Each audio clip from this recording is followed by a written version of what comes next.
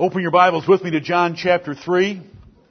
John chapter 3, and we want to continue. This is the fourth sermon regarding a defense of our King James Bibles. John chapter 3. We do not have long, so let's go as quickly as we can. There is an outline being prepared that is quite extensive.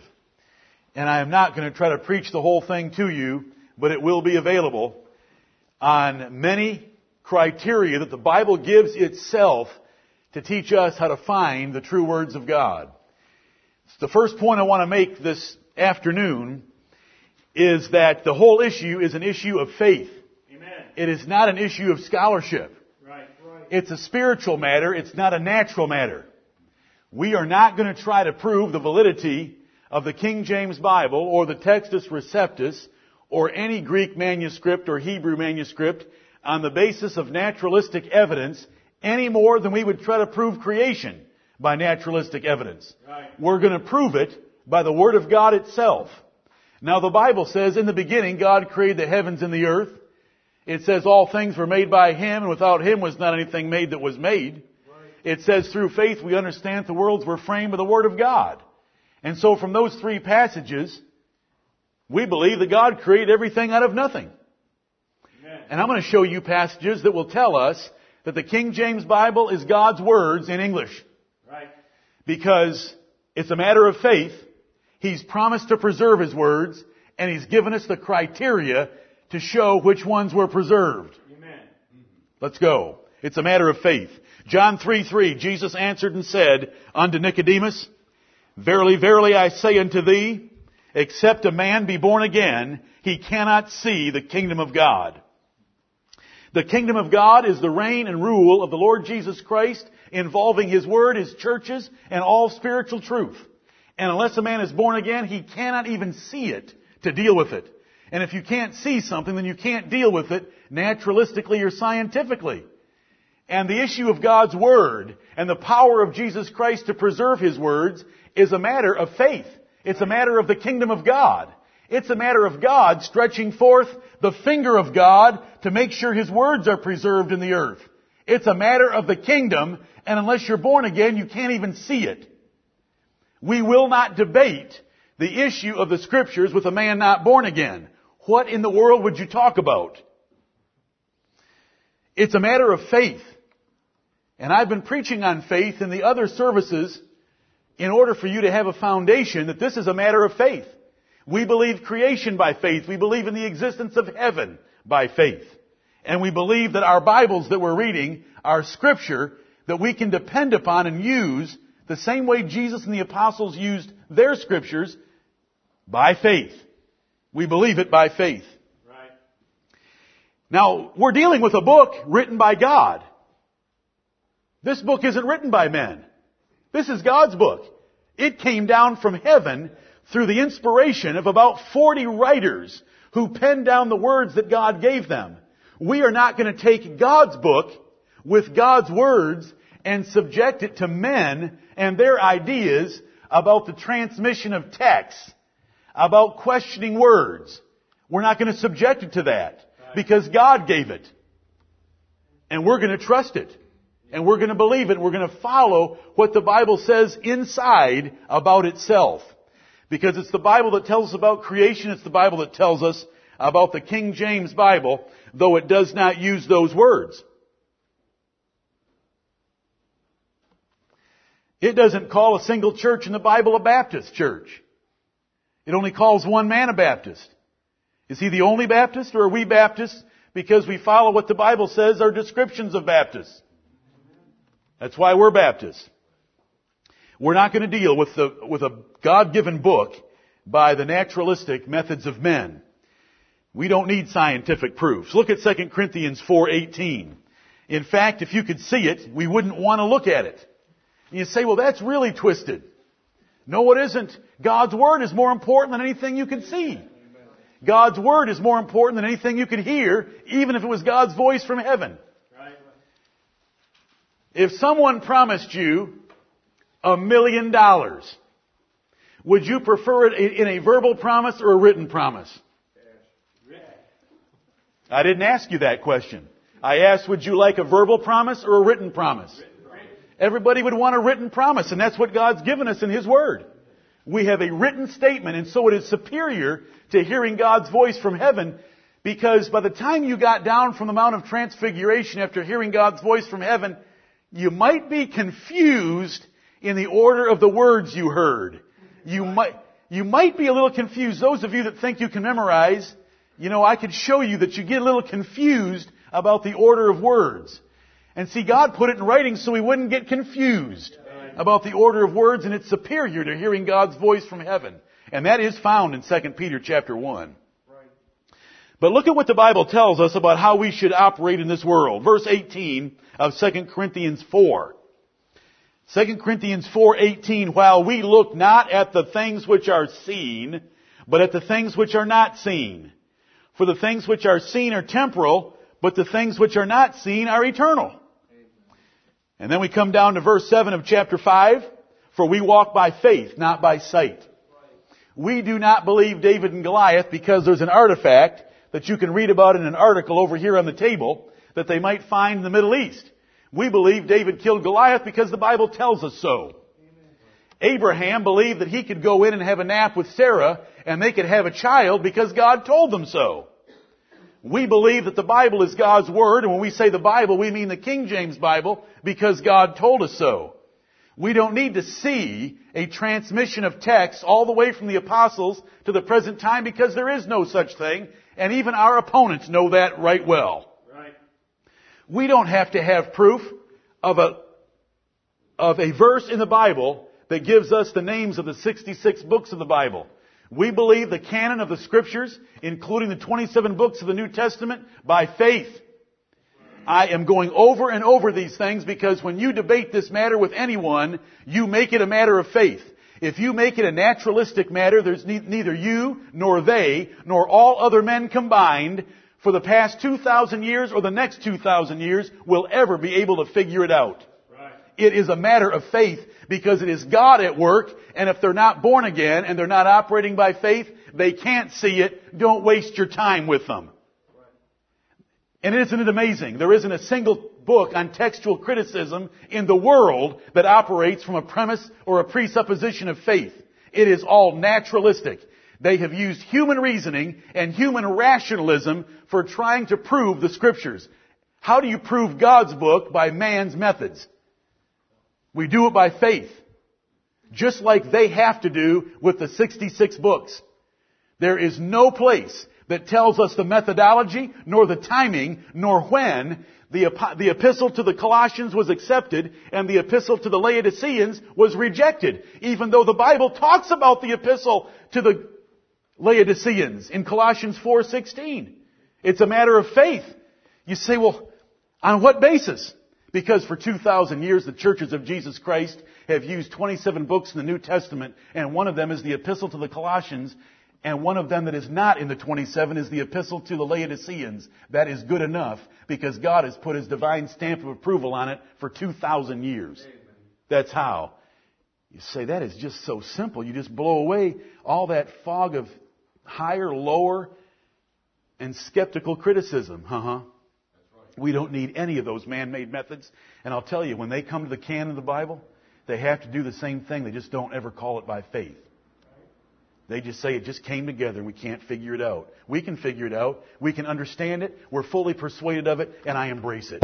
Amen. You know how I can do all that? By faith. Amen. There's a God in heaven, and He didn't give His word to let it be lost, in order that it might be found 2,000 years later by skeptical men that don't really believe in that God. Right. And if you think Westcott and Hort believed in God, do a little bit of reading about Westcott and Hort. And see what they thought about Charles Darwin and Mary worship. Right. There were men on that committee that believed and feared God, and read what they think about Westcott and Hort. All that stuff is available, but do you know what it's worth in here? I could entertain you for the next few years by bringing all that stuff in here and reading you quotes. It wouldn't build your faith.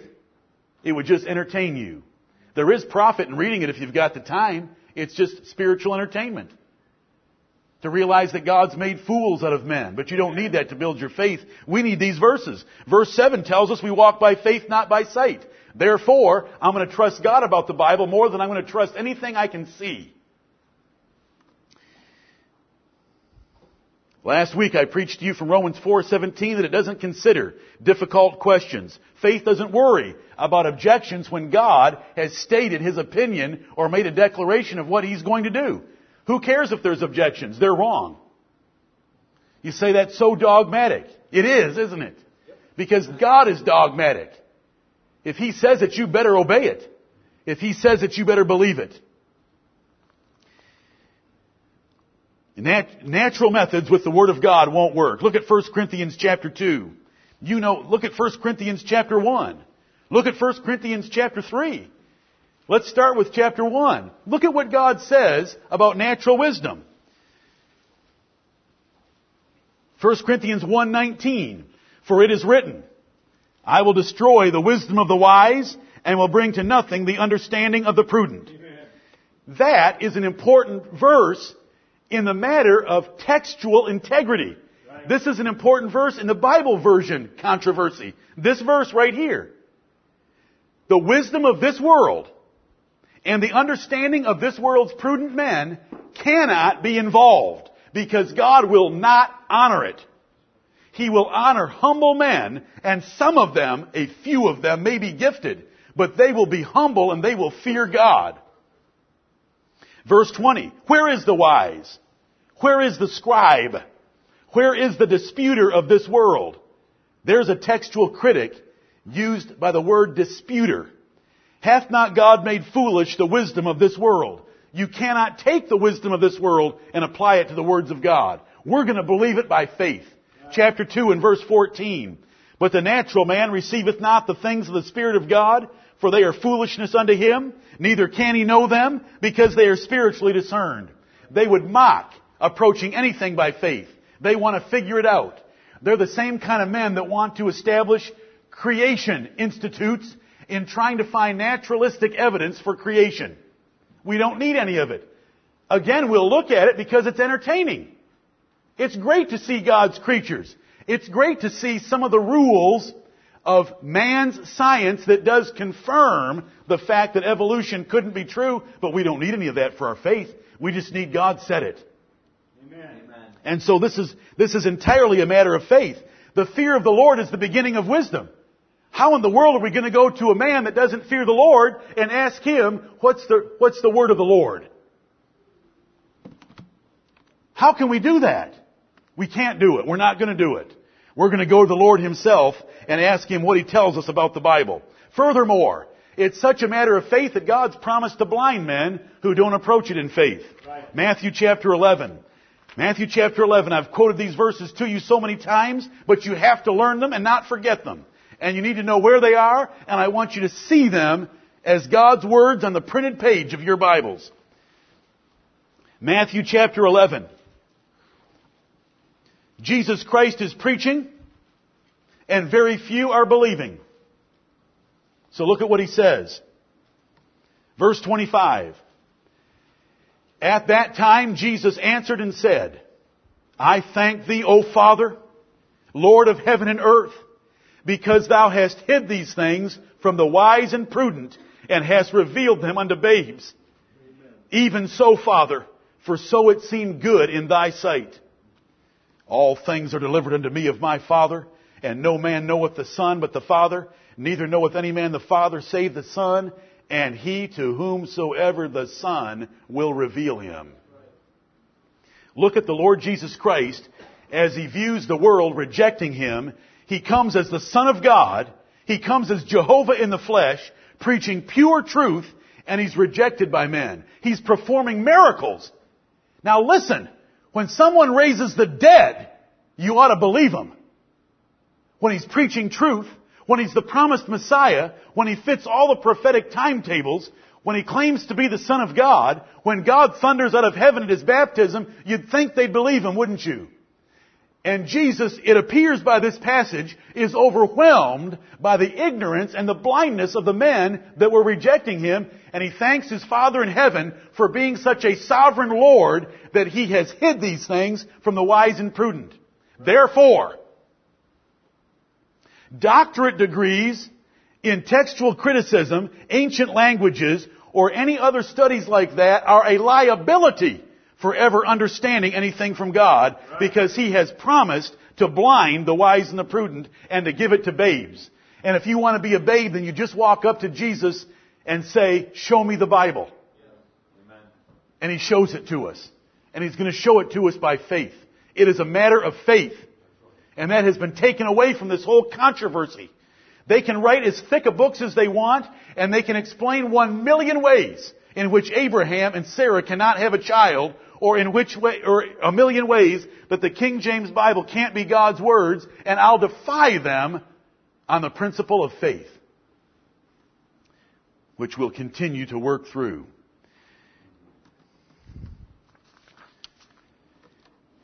Westcott and Hort, and all the men like them, they do not approach it by faith. They approach it by courses and grades and reading and learning and reading a book a day. And graduating Phi Beta Kappa and all that other garbage that God just considers words like this. As the sailor walked around the Titanic and said, even God couldn't sink this one. That's what God thinks of Dr. So-and-so. He has no regard for that at all. And in fact, it gets him irritated and angry so that he wants to blind that man. Because they fear God, they fear men more than they do God. The fear of man bringeth a snare. In John chapter 12, Jesus had to fight with the scribes and the Pharisees so much because they were afraid of being thrown out of the synagogue. And I want to tell you something. If a seminary professor or a textual critic were ever to accept the principle of faith from the Bible, it would make his job obsolete, and he would lose his standing with every one of his peers. And he would lose his job, and he would have to go get a real job instead of sitting around using naturalistic methods to try to confirm the words of a holy God. So it's the fear of man that motivates them. They all quote each other. All those false versions that you're holding in your hands that I've passed out today, they're all the same. I could sit here and take hours with you and show you that from 1881, when Westcott and Hort, two unbelievers on the Church of England's Revision Committee, wrote their Bible, then the Americans took over after 20 years when they had the rights to it in 1901, then the 1952 Revised Standard, and all the way to the present day, they all agree together. Because like most professions, all they do is parrot each other. Because there is no one with courage. Because they don't have any faith. They don't do it by faith. They're doing it by, we found two manuscripts. One in a Roman Catholic monastery wastebasket, and the other in the Vatican Library. Vaticanus and Sinaiticus, and that's what we're going to use. Because Westcott and Hort told us to use them. Westcott and Hort gave us 10 rules by which we ought to use them. All of those rules have been refuted and denied by the followers of Westcott and Hort, but the Bible still come out based on those rules. Right. They have all come to admit that the methods used back then were wrong in coming up with those two versions, those two manuscripts, to overthrow the rest of the manuscripts that they had at their disposal. But you don't need any of that. But we're going to do this by faith. God said it, we're going to believe it. We're not going to have fear of any man. They can ridicule us all they want. They ridiculed the followers of the Lord Jesus Christ. I see a blind man that's seeing in John chapter 9. And I see the Pharisees saying to him, what do you know about anything? He said, well, I may not have your advanced degrees. I don't have a PhD because I couldn't read, because I couldn't see. But now I can see. What do you have to say about that? Have you ever read John chapter 9? That's the attitude we want to have. I trust the God that gave us sight. And I trust the God that gave us the Bible and what He has to say about the Bible. This is called believing Bible study. If you're reading through the Bible and you find a verse that sounds like a contradiction, what do? Say, oh, there's a contradiction in the Bible? Or do you say, Lord, thank you for giving me a challenge. Thank you for giving me some. I'll bet there's hidden wisdom here, Lord, and you're just waiting for me to figure it out. Help me figure it out because I want the hidden wisdom. That's believing Bible study. Other men find what looks like a contradiction and they say, see, there's a contradiction in the Bible. We find Ahaziah became king at 22 in one place, 42 in another place. We don't want to change either of them. We say, all right, God's put something else in the Bible to trip the skeptics up. He wants to ruin textual criticism as a science because He's already told us it's a science falsely so called. I wonder what He's got hidden in that difference in Ahaziah's age. And do you recall that we have huge hidden wisdom in the different ages given about Ahaziah? I worked very hard on that for you. I hope you'll remember it. There are 3 kings missing from Matthew chapter 1 and the genealogy of Jesus Christ. And the only way you can explain it is to have Ahaziah becoming king at 22 and Ahaziah becoming king at 42 and then learning what the difference is between those two. It identifies why the 3 kings were jerked out of the royal descent of Jesus Christ from David. Do you remember? Can't preach it now. It's on the website and it's exciting. Let me tell you something about those liars. All those textual critics are liars.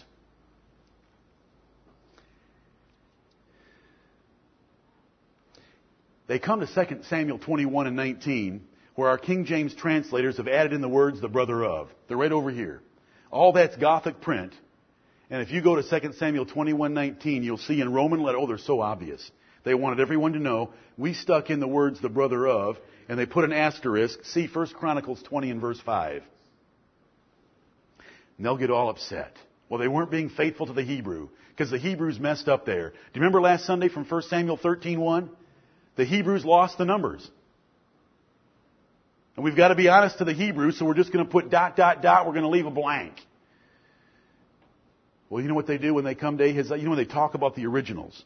They talk about Hebrew and Greek, 2 dead languages that aren't going to help anyone do anything. Right. God hasn't promised He was ever going to use them. I mean, He used them to write in the beginning, but He never promised that He was going to perpetuate their value.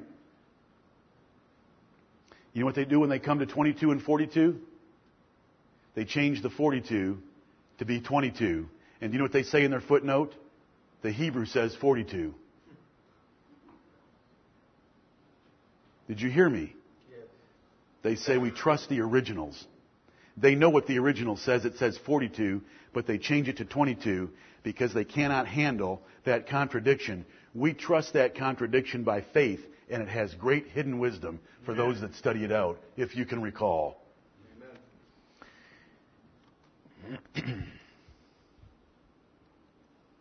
Can a believer that meditates upon God's words and trusts them have more understanding than his teachers? Amen. Than his enemies? Than the ancients? Psalm 119 tells us that. That's what the matter of faith is.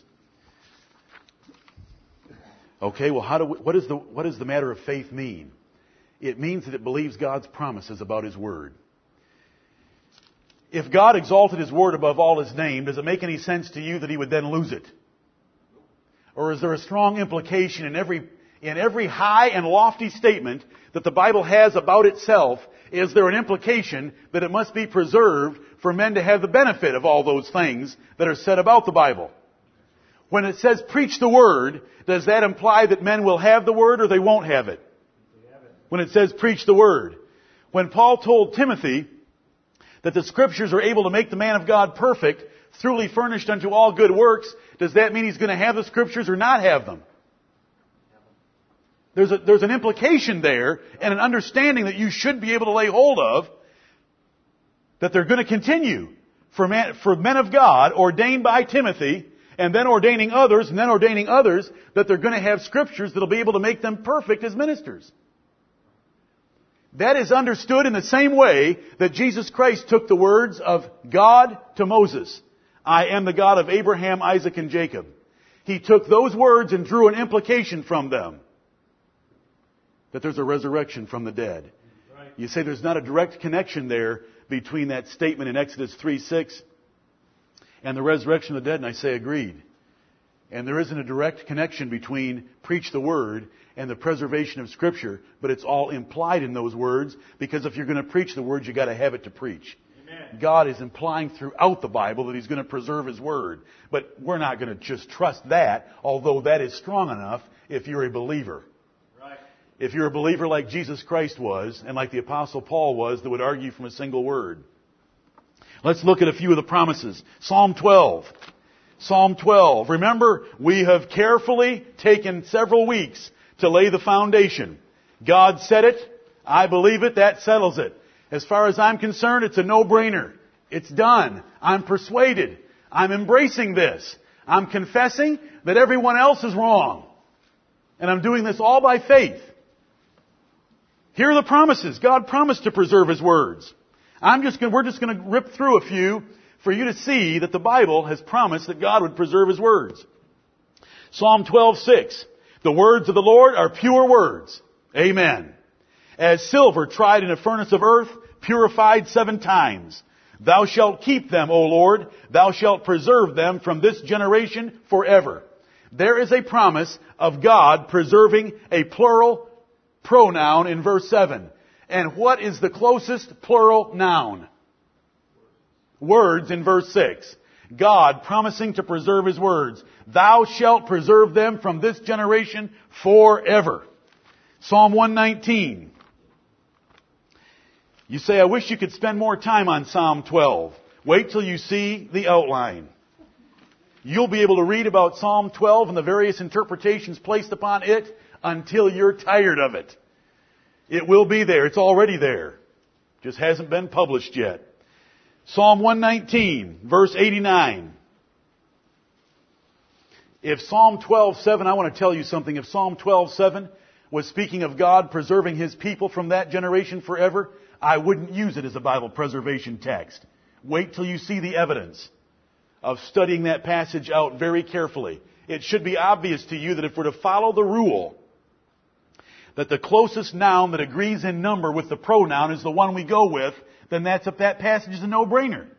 Thou shalt preserve them from this generation forever is referring to the words. Psalm 119 verse 89. Forever, O Lord, thy word is settled in heaven. Somebody will say, well, it's in heaven and we can't read it there. Well, it wouldn't do David any good either. Verse 152, because it's here on earth as well. But God has settled it in heaven and in earth that His word will be preserved. It's settled. Verse 152, concerning thy testimonies, I have known of old that thou hast founded them forever. Verse 160, thy word is true from the beginning, and every one of thy righteous judgments endureth forever. And what does the word judgments mean in Psalm 119? Does it mean when God does some judging, or is it talking about the Word of God? Do we all understand Psalm 119? When it refers to judgments like this, as it does through the rest of the 176 verses, it's referring to the words of your Bible. Thy word is true from the beginning, and every one of thy righteous judgments endureth forever. Proverbs chapter 30. Oh, thank you, Lord, for your word. Amen. We know where we came from and we know where we're going. We know everything.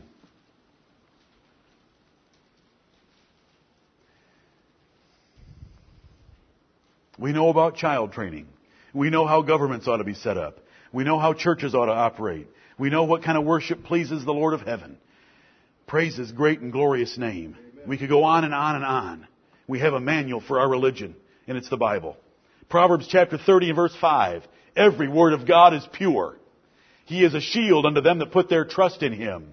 Add thou not unto His words, lest He reprove thee, and thou be found a liar.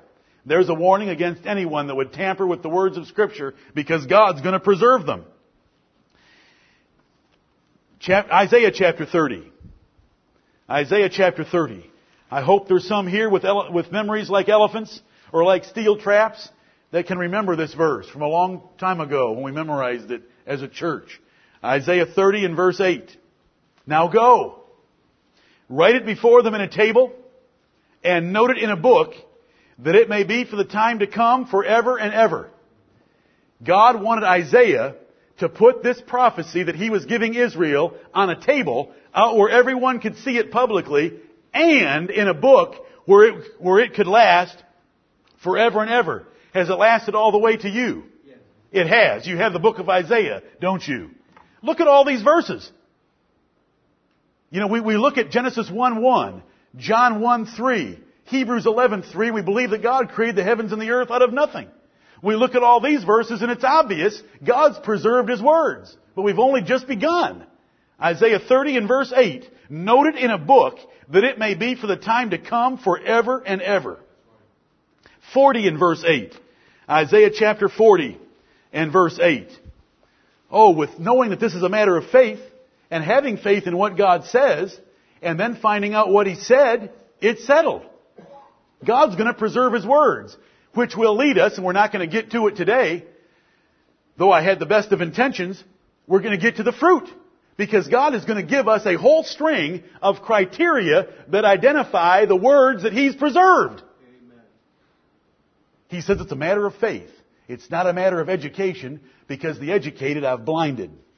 It's a matter of faith. If you'll be like a babe and come to me, I'll give you the wisdom of Solomon so that you can know which version in the world today are my words. I'm going to show you the promises so that you'll know that I have preserved and kept my words inviolate. And then I'm going to show you the criteria by which to judge which version is mine. Because God's words have certain effects wherever they're preached and believed. Amen. They have internal characteristics that we're going to look at. They result in men being a certain kind of a way. They result in nations looking different than other nations that don't have the words of God. We're going to look at that. We're going to realize God's told us it's a matter of faith. He's promised to preserve His words, and He gave us all this evidence as to what the words ought to look like. We've got them. Right. We've got them, and we can look at every other version that's out there right now. They don't match up. They're all messed up. That's 3 points out of 50, but I won't take that long to finish. If I was going to keep proportions, then we'd be on this until the year 2007. But we will pick up the pace. But this is foundational right now. Look at these promises. Isaiah 40 and verse 8. The grass withereth, the flower fadeth. None of them last, do they? The grass withereth, the flower fadeth, and all other modern versions in English disappear. But the word of our God shall stand forever. Amen. The word of our God shall stand forever. There is a very specific statement about the word of God that it's going to endure forever. It's not going to be like the grass. And do you know this verse is quoted in 1 Peter 1:25, where Peter said, "And this is the word which by the gospel is preached unto you." And when I preach, what word am I using? I am using this word. I am using God's word, the 66 books of the Bible, and God said they would endure forever. Isaiah 40 and verse 8, the word of our God shall stand forever. Isaiah 59 and verse 21.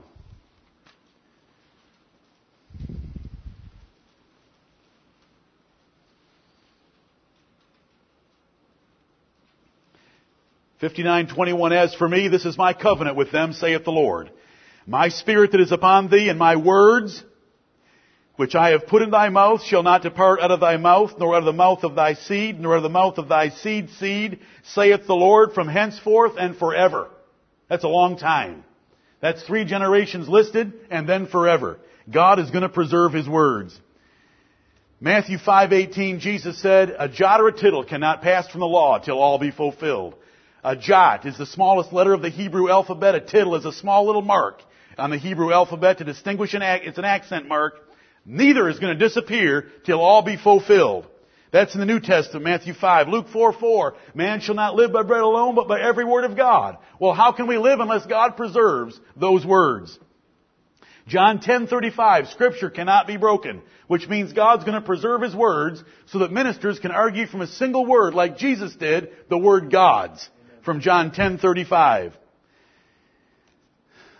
What advantage then hath the Jew? Because that unto them were committed the oracles of God. Right. Romans chapter 3 verses 1 and 2. God entrusted a nation to keep His words, and we just read about the promises that He would help them keep those words. The book ends with 2 verses saying in Revelation 22, if you take away from the words of this book, God will take away your portion of the book of life. If you add to the words in this book, He'll add to you the plagues that are described in it. That is how serious God takes the preservation of His words throughout the Bible, and I've just scratched the surface. You can come up here afterwards and I'll show you that I just scratched the surface. God told Moses, take this book of the law that I've given you and put it in the side of the ark. When you have a king, because He knew they were going to have a king, and He said this 400 years before they had a king, when you have a king, I want you to copy out the words and give him a copy of the law so that he can read it and have it read to him so that he'll be a righteous king. There is God already starting out with copies and stating, I want it copied. I don't like the originals. Put the originals in a pocket. There is no emphasis on the originals in the Bible. No one's ever had an original Bible. The Ten Commandments were inside the ark, and the law of Moses was in a pocket of the ark on the outside. And the king was going to read a copy. And God has brought His words to us by copies and translations by His blessing. It's a matter of faith. The same way we recognize the 66 books, we recognize the King James Bible.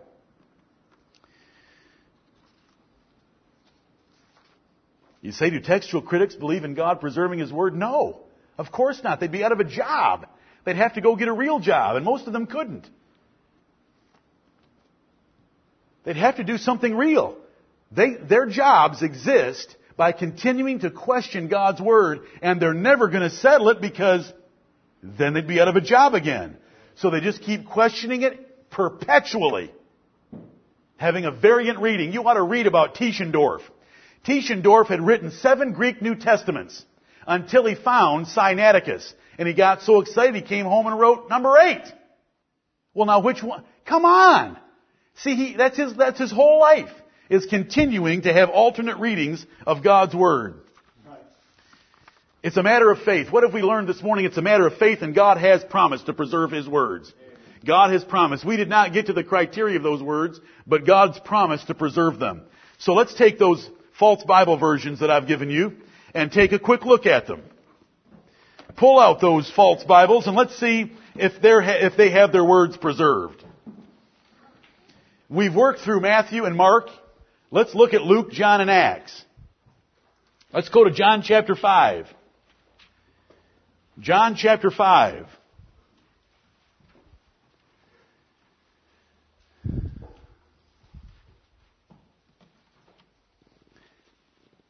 If you found an impotent man that couldn't walk, would you want to throw him in a swimming pool? If he couldn't walk, and he's lying on his bed all the time, would you throw him in a pool? Okay.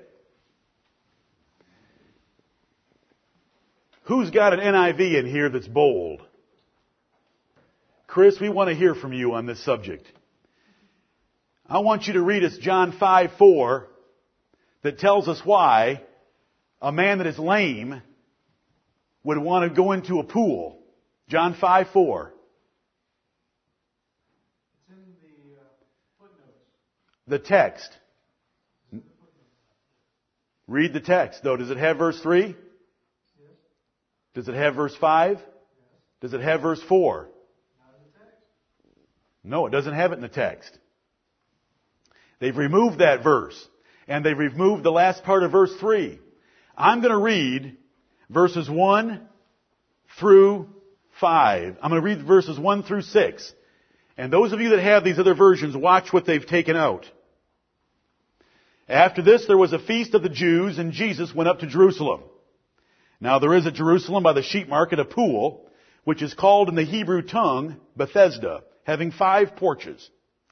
In these lay a great multitude of impotent folk, of blind, halt, withered, waiting for the moving of the water. Verse 4. For an angel went down at a certain season into the pool and troubled the water. Whosoever then first after the troubling of the water stepped in was made whole of whatever disease he had. And a certain man was there which had an infirmity 38 years.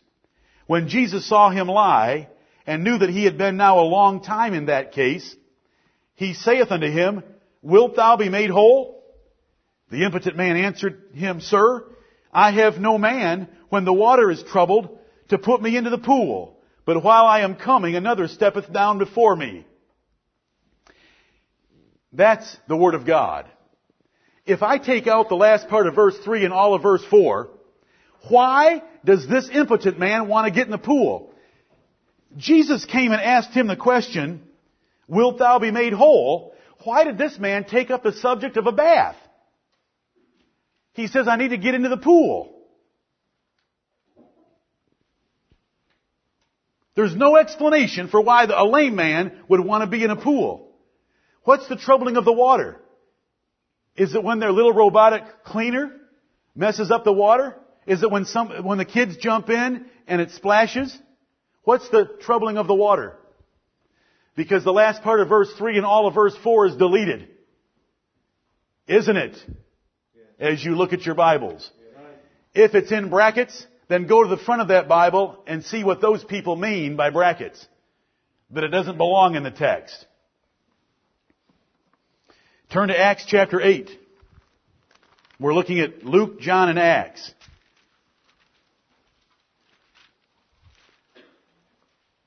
I mean, really, it's strange that a man that's been 38 years lying would want to get into a pool. Is it a bath? Is it kids splashing and troubling the water? What is the reason for this? Because the last part of 3 and all of 4 is gone, isn't it? Are you able to? Acts 8:37. Philip and the eunuch are traveling along in a chariot, and the eunuch says, see, here is water. Look, Philip, there's water. Am I ready to be baptized? That's in verse 36, isn't it? Let me read verse 36. It's close enough. Acts 8:36, and as they went on their way, they came unto a certain water, and the eunuch said, see, here is water. What doth hinder me to be baptized? This is a wonderful question, and we want the answer to it. What would Philip say to a man that is saying, what hinders me from being baptized? Who has the NIV again? Austin, read Acts 8:37 so that we can get an answer to that question. It's not there. So the man asks an important question and he just doesn't answer it. Did you have a verse 38? A 36? But no 37. Does verse 38 sound like, and he commanded the chariot to stand still, and they went down both into the water? So he did baptize them, but he never answered his question. Kind of rude. Acts 8:37 is taken away. Now that Acts 8:37 is an important verse for Baptists, isn't it? Because when the question is asked, what hinders a person from being baptized? Catholics and everyone else would say there's nothing. Are they 3 days old? There's nothing that hinders them. They don't have to believe. All they have to do is have a godfather and a godmother. And we'll do without that. Have they been born? But see, there's things that are needed. And it needs to be a man old enough to believe, and it's a man who truly has believed. Listen to these precious words that are in Acts 8:37. And Philip said, if thou believest with all thine heart, thou mayest. That is called believer's baptism, and that's what our ancestors died for. Believer's baptism. You don't get baptized until you're a believer, and you're not a believer until you're old enough to have an active conscience. And he, that is the eunuch, answered and said, I believe that Jesus Christ is the Son of God. That's one of the most wonderful verses in the Bible. And it's gone. Let's go back to Luke chapter 4. Luke chapter 4. Now those are whole verses. These are a little harder. I'm following the same procedure. I'm going to read the verse. You see what's missing. Luke 4:4. And Jesus answered him saying, it is written that man shall not live by bread alone, but by every word of God. But by every word of God is missing. What an interesting portion of that verse to take out. If I was writing a Bible and taking out a whole lot of words, I don't think I'd want to tell people that they need every word of God when I'm only giving them some. Amen. It's missing. How about verse 8? Luke 4:8. Follow along. Here's the King James Bible. You tell me what's missing. And Jesus answered and said unto him, get thee behind me, Satan, For it is written, Thou shalt worship the Lord thy God, and Him only shalt thou serve. Get thee behind me, Satan is missing? I wonder who would want those words out of the Bible.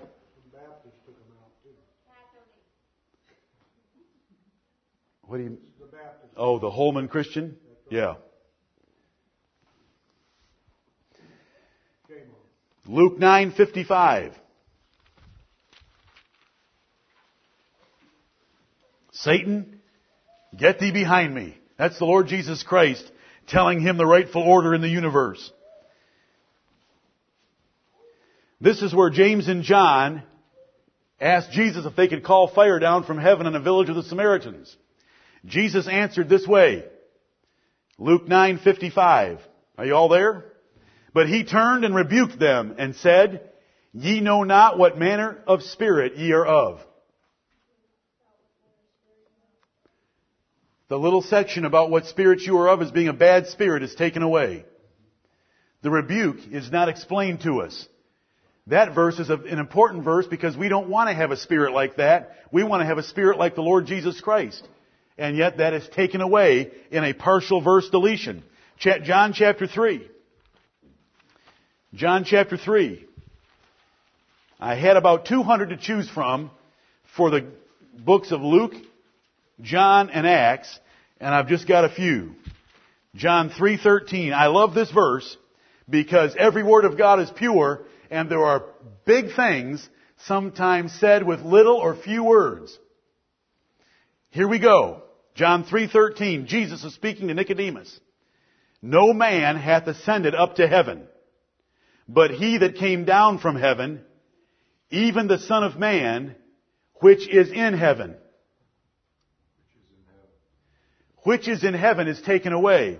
Jesus is telling Nicodemus, no man has gone up to heaven, no man has come down from heaven, except the Son of Man, which is in heaven. While I am standing here talking to you, Nicodemus, I am in heaven. Because Jesus was God, and God is omnipresent. He's everywhere at once. Jesus was in heaven in His divine nature, and He was on earth in His human and divine nature, speaking to Nicodemus. And those little proofs of His deity have been taken out of John 3:13. And that's a powerful little statement about the deity of the Lord Jesus Christ. John 8:59.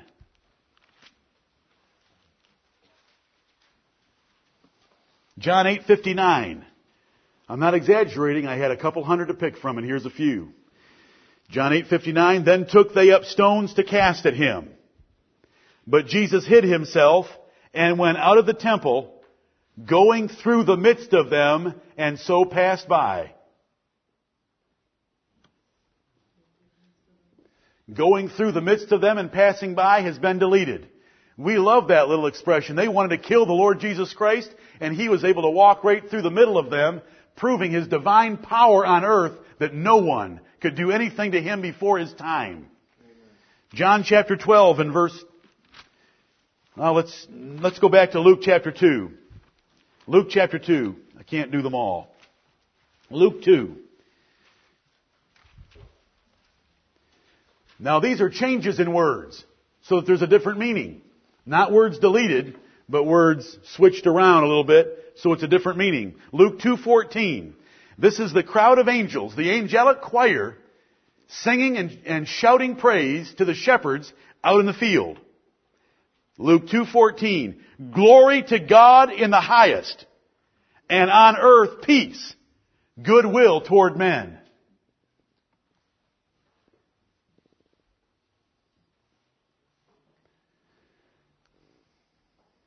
Do you have peace toward men of goodwill? It's God's goodwill toward men, not God giving something to men of goodwill. A difference that is great. How many men are there of goodwill that need a Savior? It's men of bad will that need a Savior, and it's God's goodwill toward men that sent the Lord Jesus Christ. Look at verse 22 of Luke 2. Now watch closely. Luke 2:22. And when the days of her purification, according to the law of Moses, were accomplished, they brought him to Jerusalem to present him to the Lord. Their purification. Do you think that you can find anywhere in the Old Testament where Joseph needed to be purified for having a baby? No. That is a contradiction internal to the Bible. Men did not have to go get purified. Mary needed to go get purified. But it says their purification, but the Bible says her purification. Oh, are you understanding that you have a precious book in your hands? When it says her purification, it's because the Levitical code was for mothers to be purified, not for fathers. And let me tell you one more thing. Joseph wasn't his father. The Lord God of heaven was his father. Luke 6:48. Luke 6:48. He is like a man which built an house, and digged deep, and laid the foundation on a rock. And when the flood arose, the stream beat vehemently upon that house, and could not shake it, for it was founded upon a rock. Oh, it was a well-built house, rather than being founded on a rock. Is the whole point of the Lord Jesus Christ, my sayings to you are a foundation for your life? Not saying if you live a decent life, you can survive the storms of life? Or is it your life had better be built on my foundation? There's a change in the words that is very hard to find. You know what they say? All we've done is update the these and the thous. There's no change. No doctrine is affected. Nothing's affected. Can we take your money for another version?